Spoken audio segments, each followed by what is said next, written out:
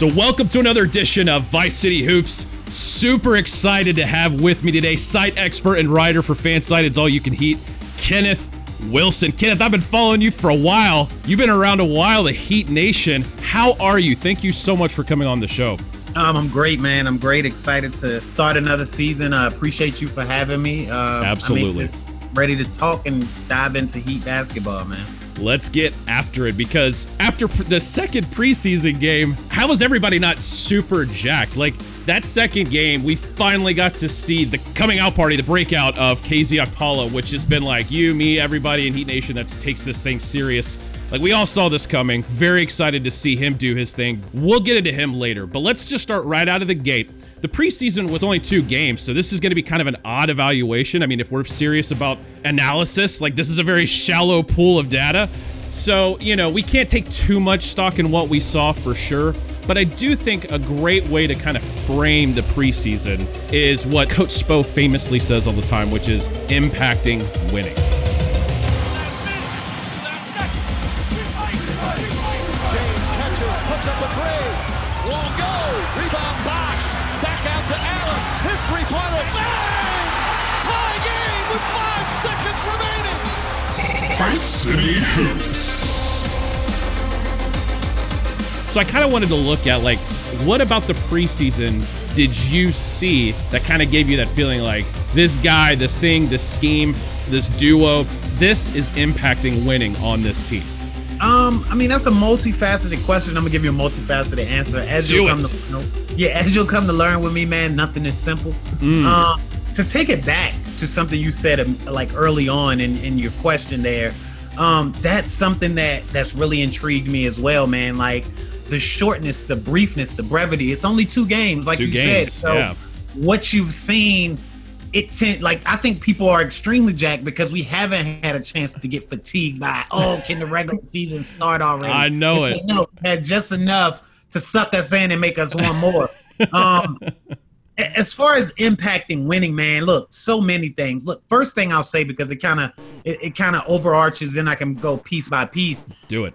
It's like the fact that every year, well, I say this all the time, every year, and you can say this about any team. I mean, we were talking before the show actually started about Lee and Trent Jr. out in Portland, Lee out in Golden State. But every year, some team has guys that bubble up or, hop onto this team and break through or whatever. But the Heat consistently find guys to do that. And whether that be late in the lottery, and those are still lottery picks, but you're not expecting them to have a major impact, outside of the top 3, 4, 5, maybe. Late in the lottery, second round, undrafted guys that we've seen bounce around in the Heat, like, just constantly find a way to get those guys and help them make impacts. So I think that early on in the preseason, what we've seen, man, is the guys that we thought were going to be backbreakers as far as the pieces we lost or the pieces we weren't able to get, whether that be more shooting, certain defensive priorities. We lost Derrick Jones Jr., we lost Jay Crowder, and Jay Crowder brought through amazing shooting when he came over from Memphis. And although Derrick Jones Jr. didn't get like heavy extended periods of run all the time, he was very useful in situations. Yes. And like, if you needed a long guy to throw on a guard, basically a long athletic guy who could also move. I feel like through the young players, whether that be, and I'm gonna get into these guys a little bit individually, whether that be Precious, whether that be KZ, whether that be Struss, we saw guys step up and pretty much say with their games, I'm ready to contribute right now. Absolutely. I think that was important based on what we lost.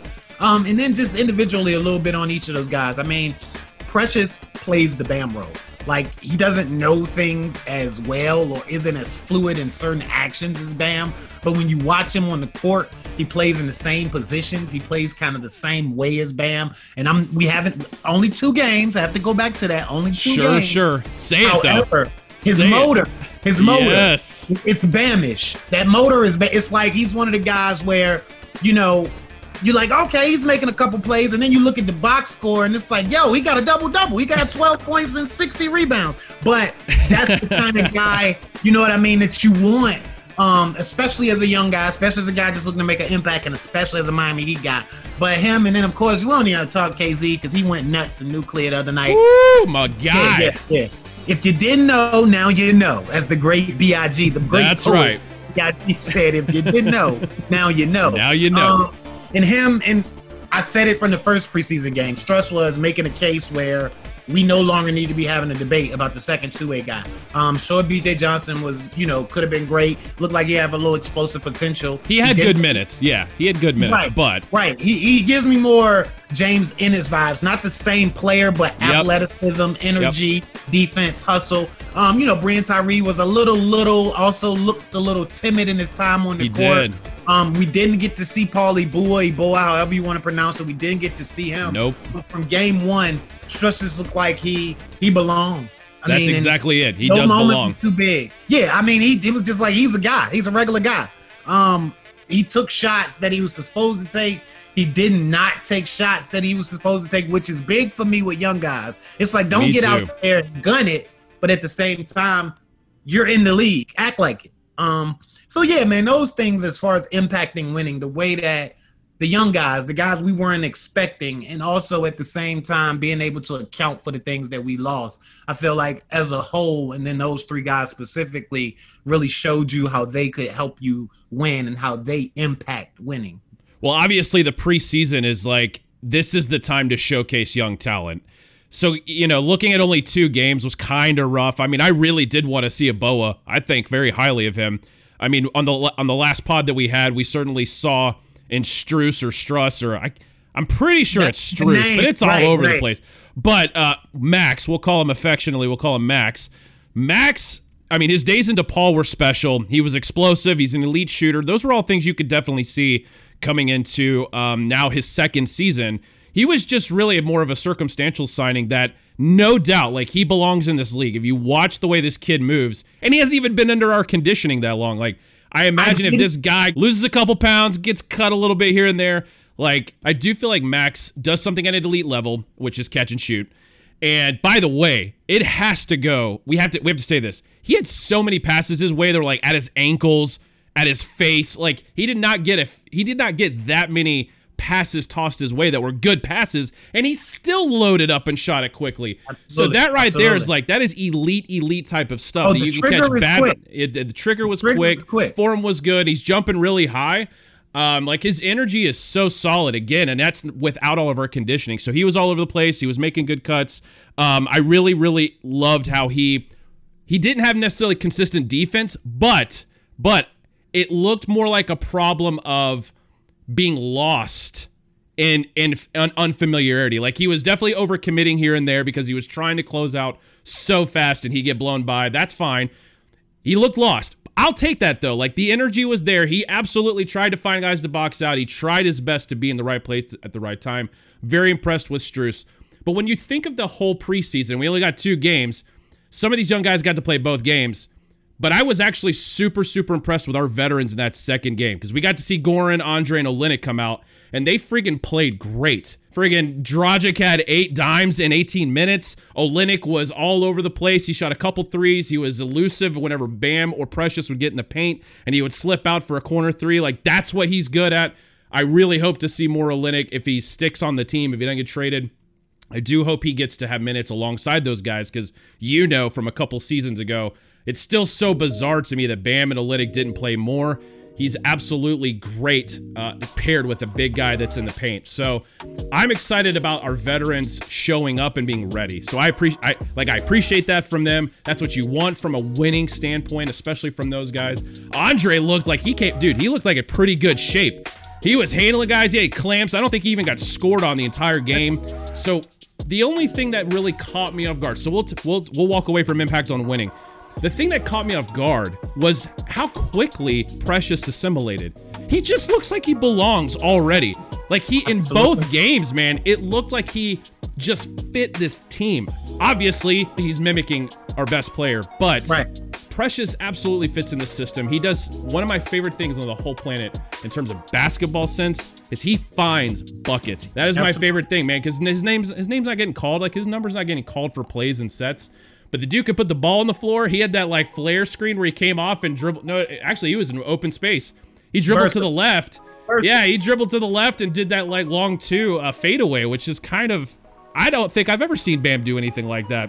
So I'm trying to say that, go for it. Probably a little bit more versatile offensively right now, whereas Bam's, let me see, what's the best way to say it? He's finally shooting. Well, definitely. Bam's athleticism and the fluidness with which he moves and does things is probably a little better.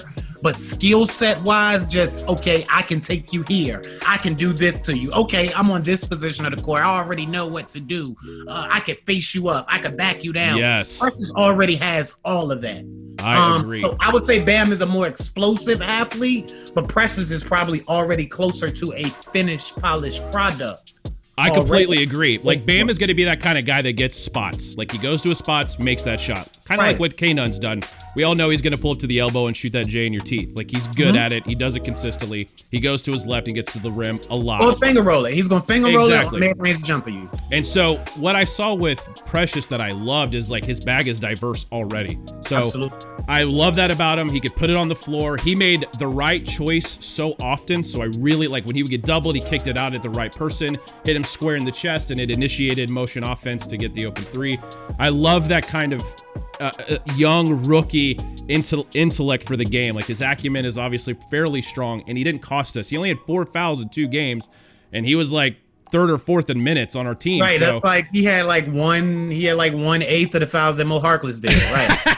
Mo, I think, had 15 fouls in 2. I'm just kidding. He had like 11 fouls in 2 games. Mo wakes up with 8 fouls. You feel me? He wakes up with 8 fouls. He does. Hey, for all his, by the way, for all Mo's fouls, like, he had a solid defensive rating, so I got to give him that. He's definitely clamping. He got exposed on big guys though. Like, Zion freaking took him to task. True. But speaking back to something you said, I'm glad you brought that up. I don't think that Max accounts for Jay on its own. But when you look at the guys we were able to add, like Harkless, and then what we've seen KZ be able to do. Okay, well, there's the real guy. Like you say, like, you know, Max, between those 3 guys, we're going to get what Crowder gave us. No question. And then you're also thinking about those guys playing consistently, whereas like I spoke with, DJJ, he got minutes every 3 games. Yeah. So I do think that's a good thing there. And it kind of, you said it, man. Everywhere that Harkless doesn't give you something, he gives you something else somewhere else that somebody's not giving you, that every player's not going to give you. Yep, his only knock, and that was true of his Trailblazer days. He's just an inconsistent 3. That's it. Right. That's really it. And I don't want to. I've seen some Heat Twitter guys already kind of panicking on Mo. We need to, again, it's 2 games, and he's in a new system. Especially in a system that's not ball dominant. Like, he played with 2 extremely ball dominant players the last 4 years. Ball's going to pop in Miami. No doubt. He'll get there. Like, if Jay Crowder got there, he's going to get there. So all I need is 33%. I'm not asking. I know, right?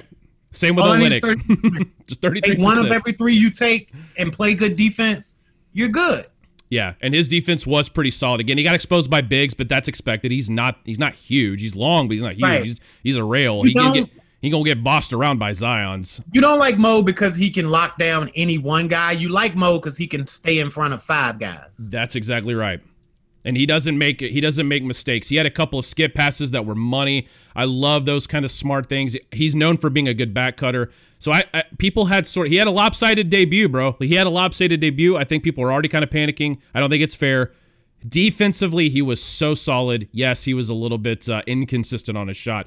It'll come around. Have faith in, again, we say this all the time on this pod. You can't have faith in the Heat way and then not have faith in the Heat way. I don't understand that. He'll come around. Let me throw out something that's kind of, I don't know. I don't know if this is a hot take or not, but Bradley looked incredibly unimpressive. So he looked lost more often than not. And I love Bradley. I think he's very undervalued, especially when he, again, because in our old Heat days, like against the big 3, that dude was clamping Wade regularly. He was great. But Bradley looked a little lost. Switch off on LeBron if he needed to. No doubt. It was good to have him out there, but he made 0 threes. Leonard was kind of ineffective too. So, you don't like to see that. And I think that it kind of makes things up in the air. Like, where did Bradley and Leonard, if we're going purely off of what we saw, like this is all we can do, purely off of what we saw, they looked a little lost. And guess who didn't look lost? KZ flipping Akapala. That kid looked a teensy bit squeamish in that first game. Like he didn't come in off the bench well. Timid for sure. No doubt. But that second game, I feel like Bam got in his teeth and said, look, you got to freaking... Or Coach Spo was like, or look, someone man, shoot did. the ball. Yeah. Go. It's your show. I hope with so. It. Me too. I really hope so. And it's so obvious that if KZ gets out of his own way, like there's no one going to stop this guy. He's super tall. He's super long. He's got a friggin' pretty quick release. His instincts are freaking already legendary to me. Like just doing little tiny things that just annoy people on defense. And I love that. I love that he's pesky that way. That reminds me of Jimmy Butler. Jimmy Butler's a super pesky defender. So I'm really high on KZ. I'm very excited to see if maybe he starts, because my thought is, wasn't exactly impressed with Leonard, who was probably pegged to start next to Bam. Certainly you got Harkless, who again looked a little lost out on the floor initially. So I don't know who we're going to start the season with, but you could certainly make the case that KZ pretty much felt seamless. I loved his defensive acumen, and I especially loved the dude just let it fly. He needs to, because he makes smart choices. That entry pass, by the way, do you remember that entry pass in the second game? I think he entry passed into Kelly Olynyk on the block. I cannot remember who it was. They went back and forth, one after another. He gave Kelly O a good look, and then on the following play, somebody entered it to Kelly O. He drove and dropped it off to KZ on the baseline. That's what it was, and it was a pretty pass too. That was just over the shoulder of the defender. It's just little things like that. A couple slips where he was able to get people in both lost. Of those plays, man, to see the play coming before it come. Like Absolutely. You on the one where he fed Kelly, but as I mentioned on the next play, to see, okay, he's going to get it to Kelly there in the middle. My man is going to collapse. I'm chasing my man along the baseline. Easy bucket. Easy. He got Andre to a cut too that he slipped out, and Andre pump faked it in the air, kicked it out, open three. It's those kinds of rhythm plays that last year Jay Crowder feasted on, where he found himself in the right situation, making the right play, and he feasted on him. And if KZ Okpala can give us any semblance of that and add length, because he's definitely longer than Jay Crowder is, then when you look at him and Precious, man, it takes you aback at how big they are. They're big. They are. Like looking at them next to other big guys, you're like, man. And one of those guys is gonna be on the wing. I know. Yeah, okay, so let's talk real quick our young core, and then we'll get to the season outlook. So you specifically highlighted what you saw in our rookies, specifically Precious and a little bit of KZ, and then of course Exhibit 10, famous celebrity Max Strus now. Who's now signed to a two-way, which no one didn't expect after that last game. 22 points in like 20 and a half minutes or something ridiculous. Clear front runner. Besides those guys, K-Nun, Hero, Duncan, right? Okay, Bam we don't really need to talk about besides the fact that he finally started shooting without hesitation. I love it. It's good to see that. We've been yelling at the TV for the last year and a half to do that. That's so, it. Even if you don't make them, you have to take them. Just absolutely. Got to keep the defense honest. You will take it, because when they run out, go to the rim and dunk on everybody's head. That, by the way, that's one of Max's best qualities, is like that dude doesn't even think twice about shooting. Like he knows what he's good at, and he does it. And I just love that. He doesn't overthink the game. You know why he's here. Bam needs to do the same thing. Open space, I'm letting it fly. Dang right. How did you feel about K-Nun? I know we only saw him in one game, but I'm going to tell you one thing from me. Obviously, he didn't make any threes, which was kind of like, oh my gosh. But the dude was so inconsistent, and he did exactly like I love K-Nun. I want to give him a chance. If you followed me at all on the show, like Heat Nation knows, like I actually like K-Nun. I want the best out of this kid because I feel like he has the potential. But dang it did feel like he learned anything from last year. So I was kind of let down. But tell me, maybe you can redeem some of that. Or what are your thoughts on K-Nun's one and only game? Because there's just one game. I think he's adjusting, man. He's in a period where he's not only hearing everything that's going on around him, and he's thinking, true. Man out, but I think he's also coming to the realization and adjusting to the fact that he probably won't be a starter this year. And he's going to be third fiddle on that second lineup. But, behind Hero, well, we don't know if Hero's going to start, but if it's Hero or Bradley, let's say who's in the 1 or 2, either way, he's third fiddle behind that guy and Goran. So I think that we're in a period of transition for him, and he's, just adjusting to all that. But I think he'll be fine. I like the fact that he was aggressive. I mean, in order to be inconsistent, you have to be aggressive. That's true. So, you know what I mean? I do like that, but I think that's just more of a feel thing for the role of where he's playing. Because also, where he isn't playing around as much talent, he isn't playing against as good of talent either. So there's always those small adjustments on both sides, and I think he's just making those. But I think he'll be fine. Now, do I think he'll actually be there the rest of the season? No. Oh, yeah. I mean, I think that's a fair thing to say. I mean, at some point, it does feel like the Heat got to cash out on his value. And that whole anxiety might be something. Well, yeah. I mean, I know we kind of, talk, but it maybe you feel like he's walking on eggshells, or he's constantly auditioning as well. So, that could be something there. I don't think that's. I think that's completely fair. I think you're right about that, because he's had a pretty rough go at it, right? At life. So, I mean, with everything he's been through, his own fault, no question. Absolutely his own fault, but he's trying so hard to redeem his life. And he's fought and scrapped and scraped for everything he's gotten up to this point, because nothing is being handed this kid from his hit. And he's constantly having to hear about it, which is fair as well. I know. So, yeah. To even go back, not to cut you off, but to even go back to how you said he's had quite the few, back to his issues at college that kept him from being drafted, because he probably would have been a late first rounder. He would have. And again, if he put himself in that position, so he has to do what he has to do to make that right, if he can make that right. But then you look back even at last year, where he burst onto the scene, top 3 rookie of the year vote getter, and then the situation happens before he gets to the bubble with COVID and the death in his family and throwing his rhythm off, and he didn't really hop back into the rotation. Yeah, in the finals towards the end, he got back in, gave us some good minutes when we needed him. But it's just like, man, if you've dealt with all of that and you thought that last season, if you're him, you're like, oh man, I'm hitting it. I'm finally hitting my stride. I'm where I'm supposed to be. I'm doing what I'm supposed to do. People are recognizing my talent. I'm being praised because I'm putting in the work. To now hear that you're probably, or to even just be that aware to know, hey man, not that I'm not valued, but among the people they're talking about, I'm probably the least valued.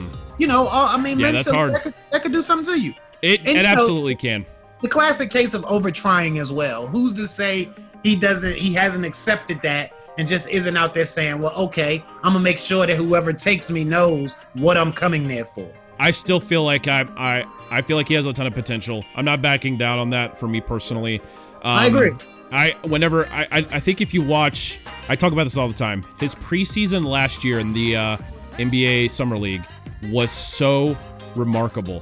Like, he absolutely owned that league. He was just so much better than everyone else he played with in the Summer League. I'm very impressed with what he's been able to accomplish in a short amount of time, and that's what the reality of all this is. He's really only been on our team for a year and a half. So, given the fact what he dealt with COVID, injury, obviously the loss, everything that he's been through, I defend him all the time that he was a, three-time Rookie of the Week? Rookie of the Month, or whatever it was. I can't even remember. I think it was a 3-time rookie. Hold on. I think it was a 3-time Rookie of the Week, 2-time Rookie of the Month, multiple time in both categories. And in a season that had Jay Morant going crazy. So, I know that was the West. Zion Williamson all of the full season awards for playing 20 games. No doubt. That's the Zion train is a tough one to beat. Oh, no doubt. And I will give him one thing. So if you watch that first game, he finally did something that you just never really saw. He had a dribble pass that was on the money to the corner to Strus, and it was like, I noticed that too. Yes, like I'm like, thank God he finally did it. He finally made a play for somebody else. He did. He wasn't in James Harden mode, and I say that to say James Harden can make a play for somebody else, but that's only after he's wasted 14 seconds and realizes that all of the clock is gone. And Kendrick Nunn had that same thing about him. It's like, okay, he's going to make a play for him. And last year, once there's like 7 or 8 seconds, then he goes into, okay, let me find somebody else. Yep. But I know what you're saying. It was like he took what the defense gave them. Exactly. And he did not do that. He really struggled with that last year. Even when he was popping, he really struggled with that. So I'm very proud of him for adding that to his bag. I mean, it's only one freaking game, so I don't want to get too crazy here. But it was the kind of step in the right direction that the second he got doubled in the paint, he kicked it out immediately to the wide open shooter. And it's going to be there on our team. We have 4 or 5 freaking elite shooters. Like, just throw it. They'll be there. They'll find the ball.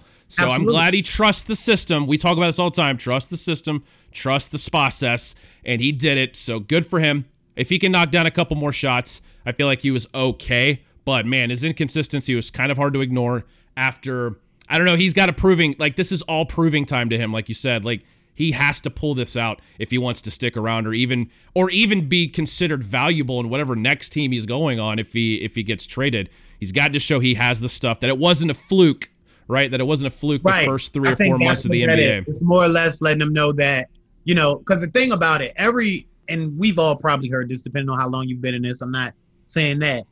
Every NBA player is a good basketball player. Like Dang any right. NBA player. Dang right. The last guy on the bench, if he pulled up to the local YMCA, he would make everybody in there look silly. No doubt. I completely That's the agree. last guy on the bench. What separates good NBA players from great NBA players is great NBA players can do it 50 out of 82 games. Good NBA players can do it 30 out of 82 games. Every NBA player can have 30 good games with the opportunity.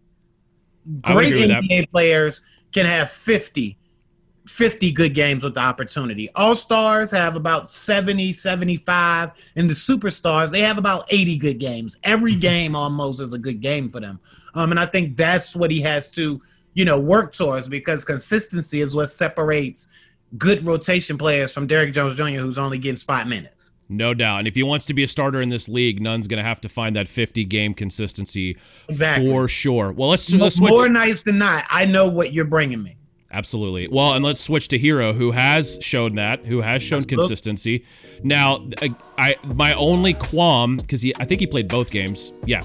Yep. My only qualm was he still looked a step slow on defense. He got behind a couple people, and they blew past him, which was kind of unfortunate because it's really the only knock. Same with Duncan Robinson. They both looked slightly flat-footed on defense. Not that they were going to cure this, Kenneth, in 2.5 months. Right. I mean, we're only 2.5 months from them last playing basketball. But you just want to see it, because I'll tell you what I did see from Hero. His shot looked even better. I felt it was a little smoother. I felt it was a little tighter. The whole offensive package has evolved. It's tightened up. Like you said, whether that be the jump shot, whether that be the drive game, whether that be setting the defender up for to create for somebody else, everything has gotten tighter. I completely agree. It was really fun watching him and Bam go back and forth off a pick and roll and see what would happen. Like, they're definitely testing that sort of Dragic magic. Like, who else can do what Dragic did in his one game, which was like 19 lobs and finding buckets. That's why I said we don't know who'll be the starter, because if you watch it and know what you're looking at, they're kind of priming Hero to be that lead guy. They are. It's almost like they want him to take that role.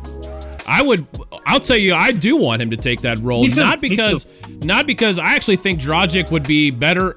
I mean, in terms of just pure basketball, I think Dragic has got one of my favorite. He's one of my favorite offensively gifted players, because there's just nothing he doesn't do very well on the offensive end of the ball. He's very unselfish, or he can do everything if you need him to do it. That's a skill set that literally James Harden right now, everyone's debating in doses about his skill set, not on the offensive side, but on the defensive side and commitment to culture, those kinds of things, blah, blah, blah. We don't have to worry about that with Heat lifer now, Goran Dragic.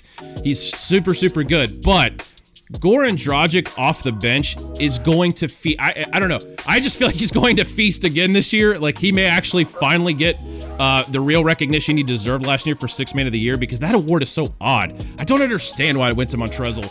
Like, he is a good sixth man, but he didn't play the sixth man role. He was like 7'6", 5'4", like he was all over the place. You can't have two guys. You can't have two guys. You can't have two guys in the final voting for Sixth Man of the Year, because one of those guys was indeed the seventh man. I mean, one of them. I don't know. Or 6A, 6B, whatever. I mean, I don't know how my math works, and if my math is the same as their math, but maybe it's not. Two guys on the same team, and both can't be the first guy off the bench. Oh my gosh, I don't understand it. And Goran Dragic was literally our sixth man all year. He performed well. I think he was a big part of the reason Jay Crowder and Solomon Hill and Andre Iguodala, like when they first got here and they were all coming off the bench at that point with Goran, they played so great. Like, they ate second units lunch. Well, not only did he set a tone, man, but he also created shots for everybody. It's exactly it. Right, be that with his gravity, with his drive and kick game. he created shots and made it easier for everybody else. And to kind of go back to what you were saying about him coming off the bench, I actually made the case several times that it was a top season of his career. And I say that from I agree. An efficiency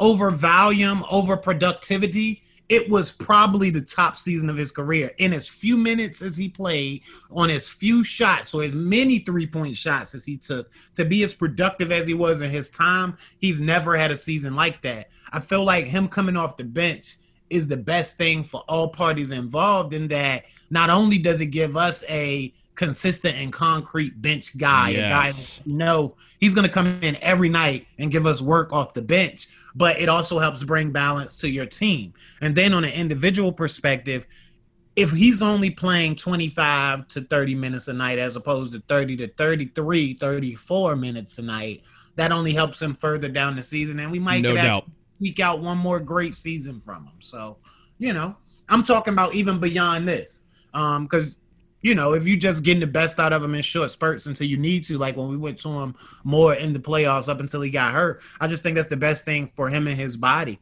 for him to be able to give you that same thing deeper into the season and deeper into his career. Well, no doubt they're worried about that. I mean, this is when injuries start piling up, as the late Kobe Bryant all showed us. It was so hard watching him basically fall apart towards the finish line there, even though he dropped a 50-piece in that last game? I can't remember. Yeah. So special. But Goran Dragic has that same kind of magic right now, that late in his career, he's still a bucket. He's still efficient. He's still getting past 20-year-olds. Like, right. I'm so impressed by this guy. And off the bench, he's just going to be electric, especially with my new favorite. Like, out of all the things I saw in the preseason, I am most jacked about Precious Achiuwa. I thought he just looked exactly like the kind of guy we want on this team. Like, he fits it. Like, we drew him up in the lab, cooked him up, and threw him out on the floor, and he's going to be him and Goran off the bench, Kenneth, are going to be so special. And you already saw that in doses.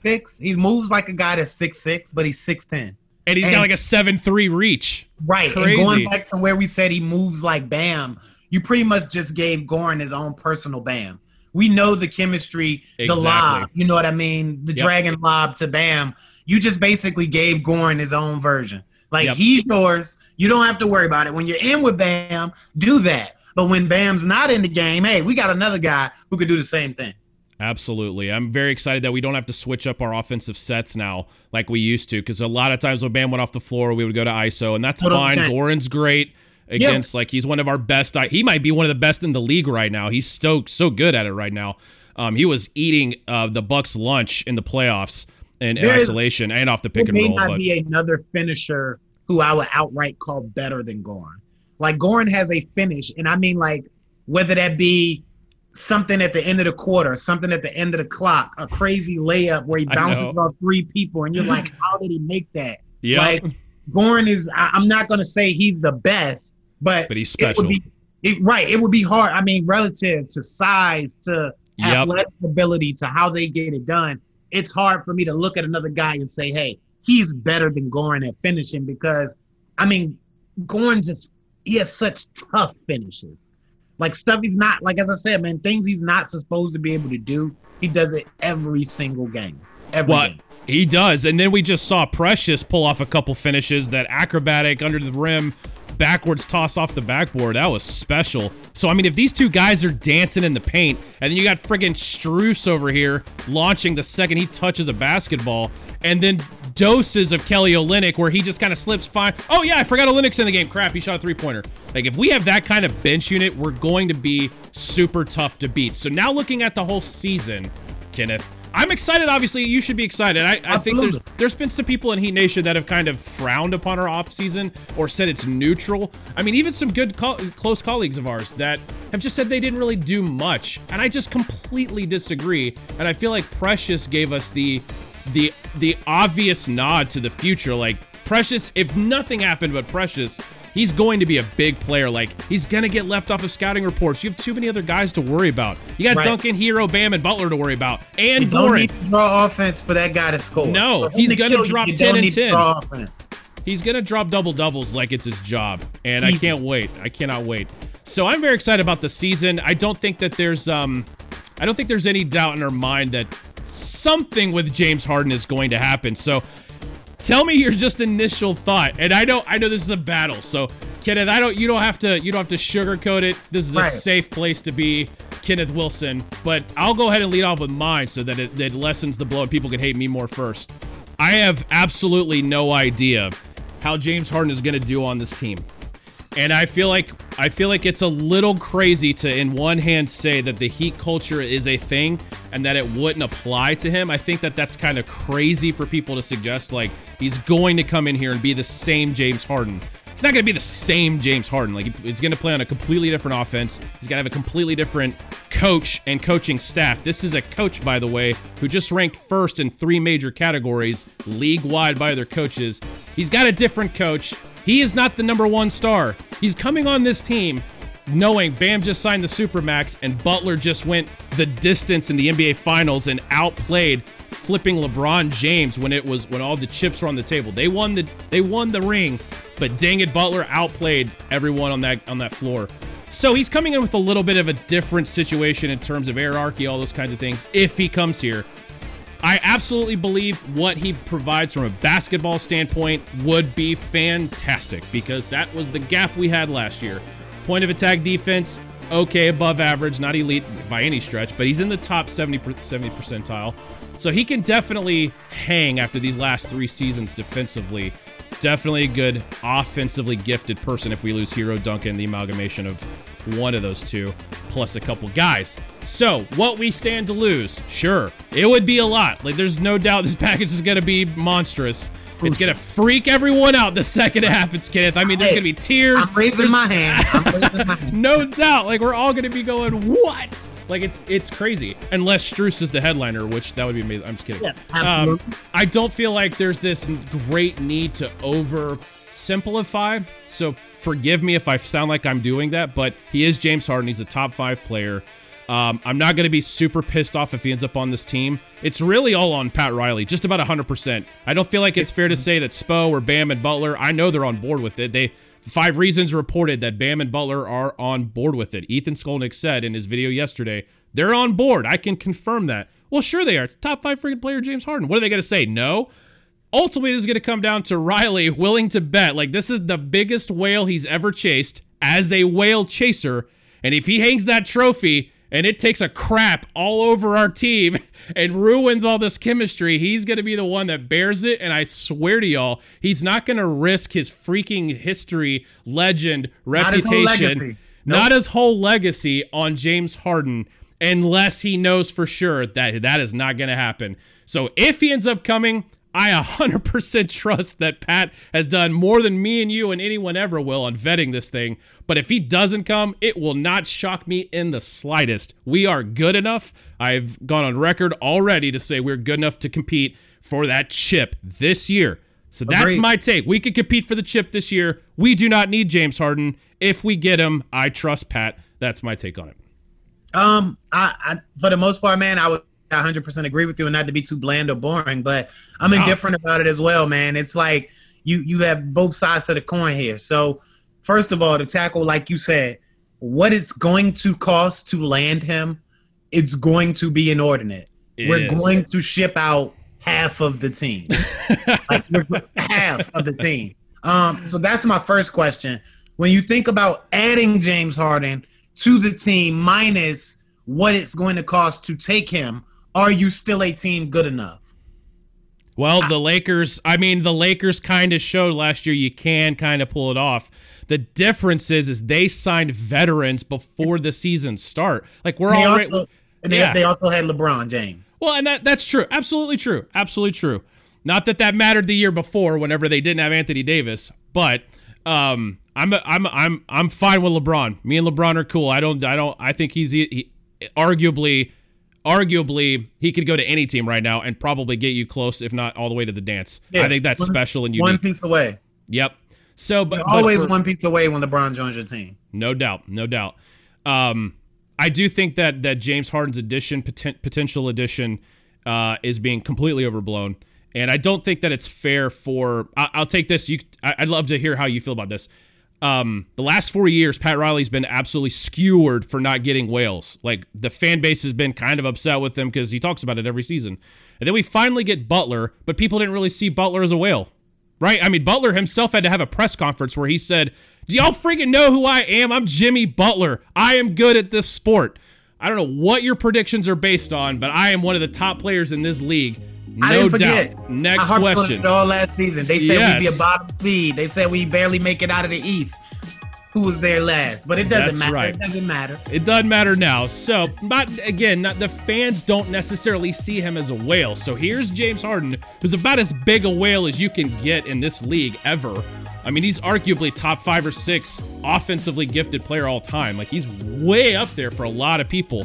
I'd agree. Rightfully so. Dude's scoring 30 like it's nothing. So regularly, every day, like you said, not 40, 30 games, like 80 games. He's regularly getting in the 30s. He's giving it to you night after night. Night after night. So if Pat Riley is going to be skewered the last 4 years for not landing a whale, how do those same people get to say, don't take Harden? I don't understand that. It's so illogical. So the same people that are pissed that he didn't go chase a whale the last 4 years, now he's chasing one, and they're like, don't do it. It's kind of feels like a little bit of a, I don't know.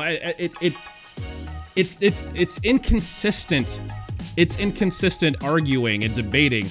So I really hope that the people that are hard on Riley freaking get their act together and recognize the truth of the situation is he's got to chase somebody, and you can only take. Sounds like Twitter to me, man. Sounds like Twitter to me. It absolutely is. I mean, my thing with that though, man, is you can get to a point with a team, and for me, if the player isn't a player of your type, then there's always going to be something there to start with anyway. And James Harden isn't my ideal kind of guy for my team. I'm not one of those guys that doesn't enjoy watching him play. I wouldn't dare say that, because sometimes I like seeing him just dance. Do I want that for my team? No. But it's one of those things where, man, look, you can want a whale, but not that particular whale. Sure. I guess, what's the best way to say it? All money ain't good money. You can be hungry and know you need the money to buy your food or pay your bills or whatever. But there's always, certain ways you'll go about getting it, and certain ways you won't.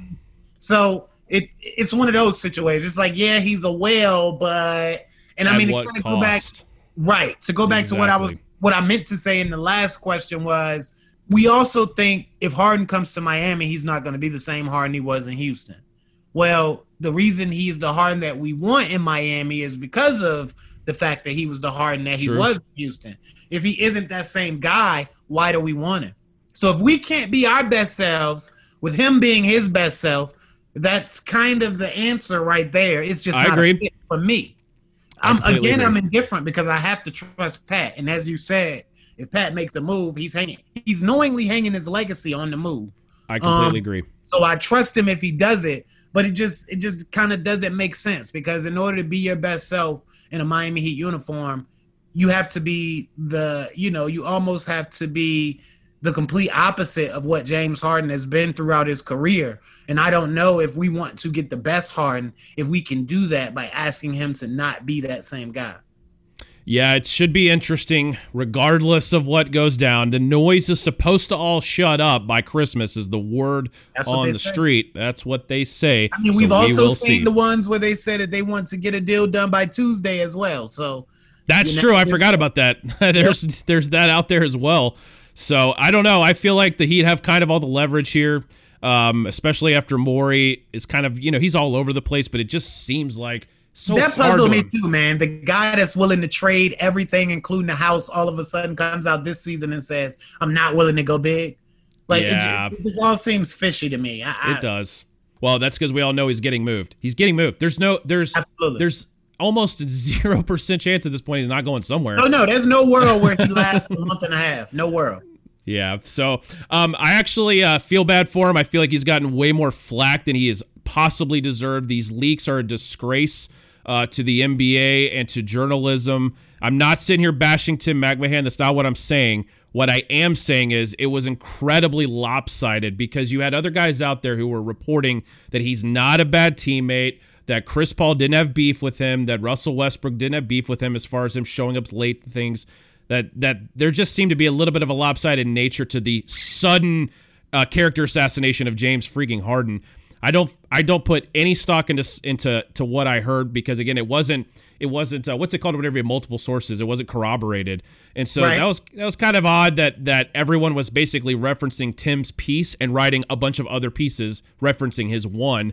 It doesn't seem likely that James Harden is a cancer. I just think that that's crazy that that's suddenly something I don't think I've ever thought that until just recently. I've always thought that it's a little peculiar, some of his playoff games. That's it. That's the only problem I really ever had with him. And the fact that the offense ran like a 40% usage rate through him, or whatever crazy number it was. Besides those things, like, he's a good basketball player, and he plays pretty freaking great on both ends now. So he's fun to watch. If we get him, we get him. We don't, we don't. But the season itself, Kenneth, the East, I don't really fear Boston.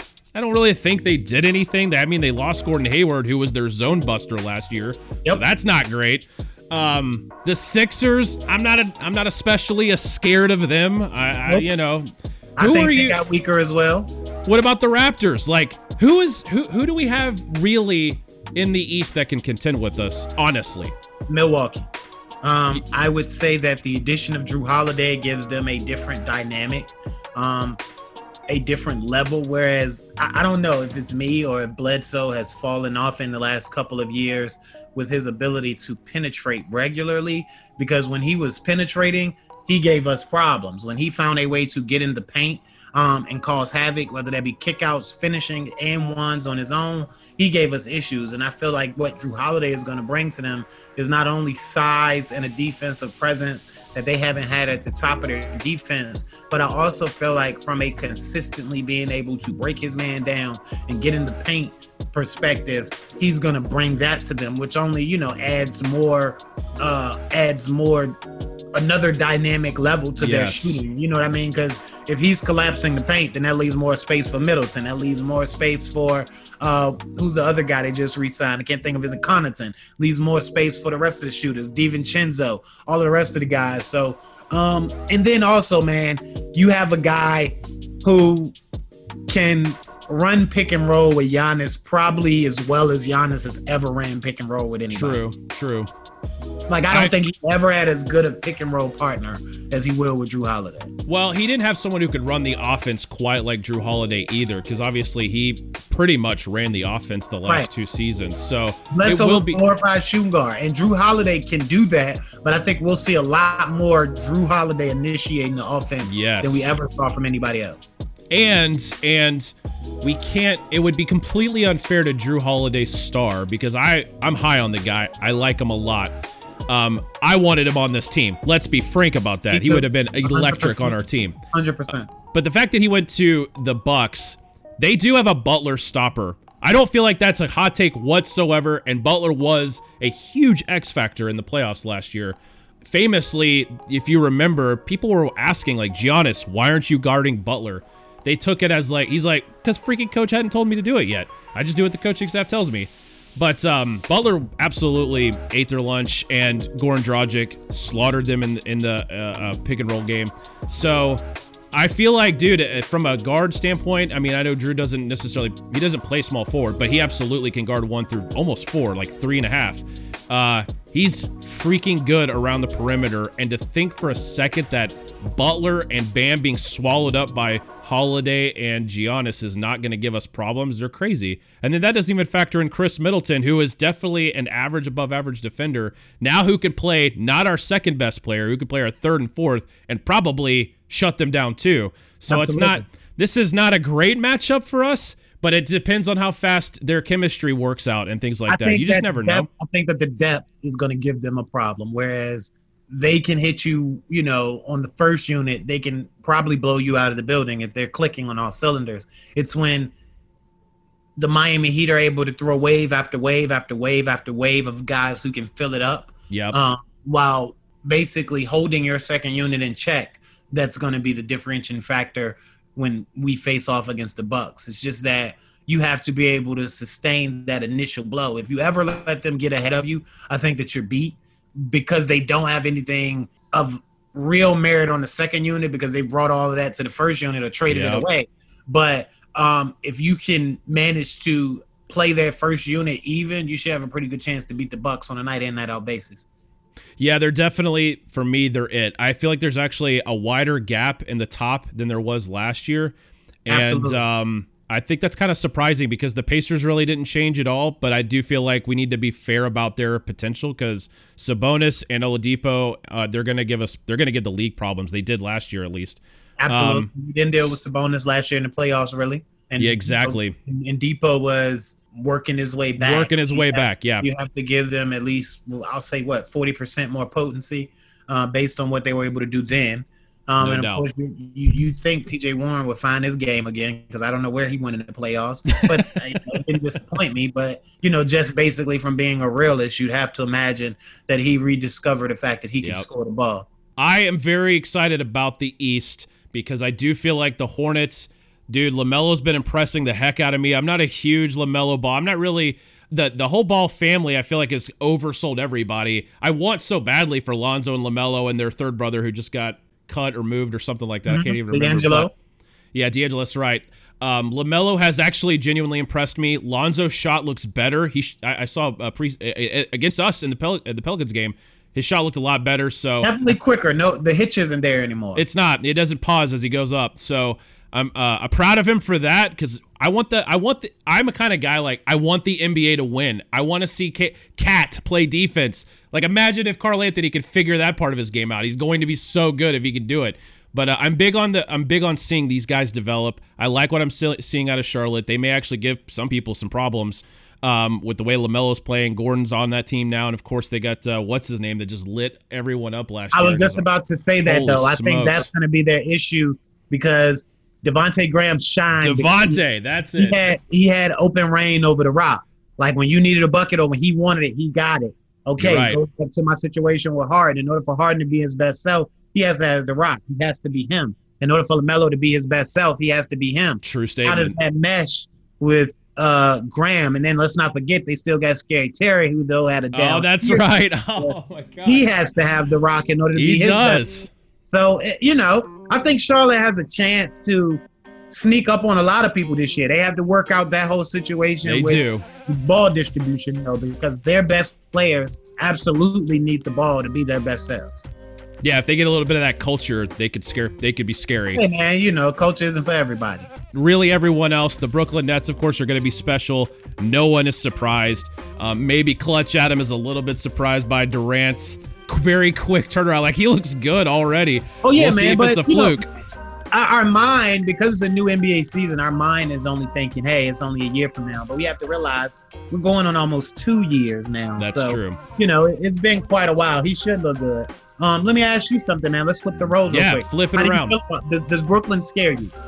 Does Brooklyn scare me? I almost feel like until we get to the playoffs, like they haven't. I feel like Karis LeVert, who I adore, I think he's a great player, does not get what he deserves. I think Dinwiddie's a good player too. Obviously, Jared Allen and Doses is a handful.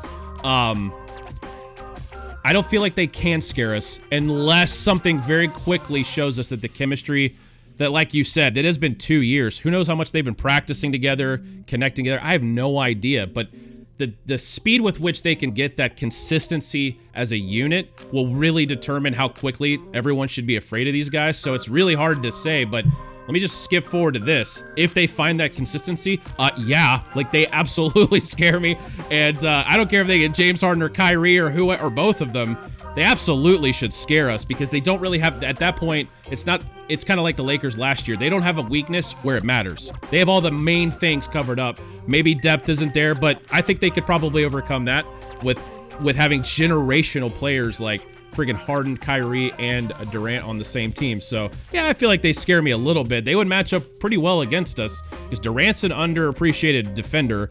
And then Kyrie, I feel like when he feels like it, he really can turn on the defense. Kyrie's a nut, though, man. I can't trust Kyrie. I don't trust him either. I think that's fair. And I think that's going to be the thing for me. I don't, whereas LeBron's thing is he tries to be everybody's friend until he has to embarrass somebody, and then he doesn't mind. KD's thing is he tries to be the quiet guy, he tries to let his actions speak for him. And I don't feel like you can be that guy with Kyrie. I feel like you have to be LeBron with Kyrie. I'm going to be your friend, but when you mess up, I'm going to be the first one to be like, hey, Absolutely. man, you're messing up. Yep. And I feel like I don't know if KD has that in him. I don't think he's ever really shown that, if that's fair to say. Can you think of a Absolutely. time where he really ever truly showed that on that was always Russell Westbrook that got into people's And that's the situation I use. Sure. It's like, well, everything we heard, and we didn't hear a bunch from KD, but everything we heard was that it was okay, it was cool. And then once he left, we started to hear that he really couldn't deal with Russ. It was like, well, you never expressed that or verbalized No doubt. that. And basically what that leads me to believe is you're just one of those guys, you do what you got to do to get through a situation without expressing yourself on it. And in certain situations, such as playing basketball professionally with Kyrie Irving, you have to be a guy that doesn't mind telling people what's on your mind. Because Kyrie's a guy that's going to make you have to tell him what's on your mind at least twice. Basically, it's like if they can get out of their own way, yeah, they're going to be scary. But do they have a lot of potential stumbling blocks along the way? Yep. Yes, they really do. Not the least in which is how the heck they're going to give Dinwiddie and Karis LeVert the confidence to be who they formerly were. Somebody has to go. I completely agree. It's such a shame. Because both of those guys need the ball in their hands to be their best selves too. Kenneth, I super appreciate you coming on. It was super fun to have you. I love your mind. I love the way you analyze the game. I read All You Can Heat all the time, as most of us all do in Heat Nation. Thank you again for coming on the show, sir. Oh, yeah, man. Like I said, anytime. I do appreciate everybody out there for reading. I do appreciate you for reading. You can catch me, as we mentioned, on the Twitter at K_said_QUE, which is K said K for all of those people out there that didn't get the joke. Also, man, you can catch me on Instagram at IamKCIRRUS, always talking Heat basketball, always talking basketball in general, always talking sports culture. Just love to talk, man. And like I said, especially when it's about Miami Heat basketball, just so excited to get the season tipped off, and even more excited and, honored to have the pleasure of coming here to talk about it all with you, man. Appreciate you so much, sir. Thank you so much, Heat Nation, for liking, commenting, or certainly subscribe to this channel. If you've gotten this far, leave us a review if you would be so kind. Show Kenneth some love. And of course, thank you again, Heat Nation. We love you. God bless.